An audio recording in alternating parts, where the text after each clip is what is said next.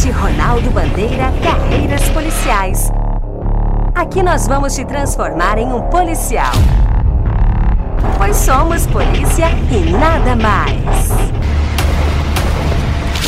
Bom dia, boa tarde, boa noite, boa madrugada, galera. Quem tá falando com vocês é o professor Douglas Canário, passarinho mais famoso do Brasil.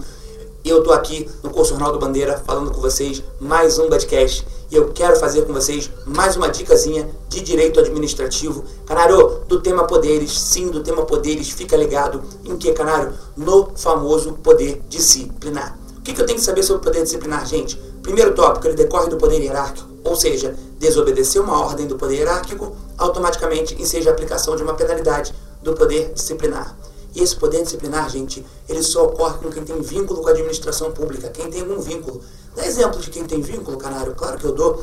E eu digo para vocês, por exemplo, o servidor público, ele podendo receber aquele negócio com 3 letrinhas mágicas, lembra? Um processo administrativo disciplinar, ele decorre, portanto, do poder disciplinar. E ele também pode aplicar penalidade, gente, sim, a quem não é servidor, mas ainda assim tem vínculo, ou seja, os particulares que tenham vínculos. Podemos entender as empresas que celebram um contrato com o Estado, concessionário, permissionário. Posso trazer para vocês o aluno de escola pública e também o detento presidiário, beleza? Então fica com essa dica aí de poder disciplinar. Um beijo de Canário, fica com Deus e até a próxima. Valeu, galera! Podcast Ronaldo Bandeira Carreiras Policiais. Aqui nós vamos te transformar em um policial. Pois somos polícia e nada mais.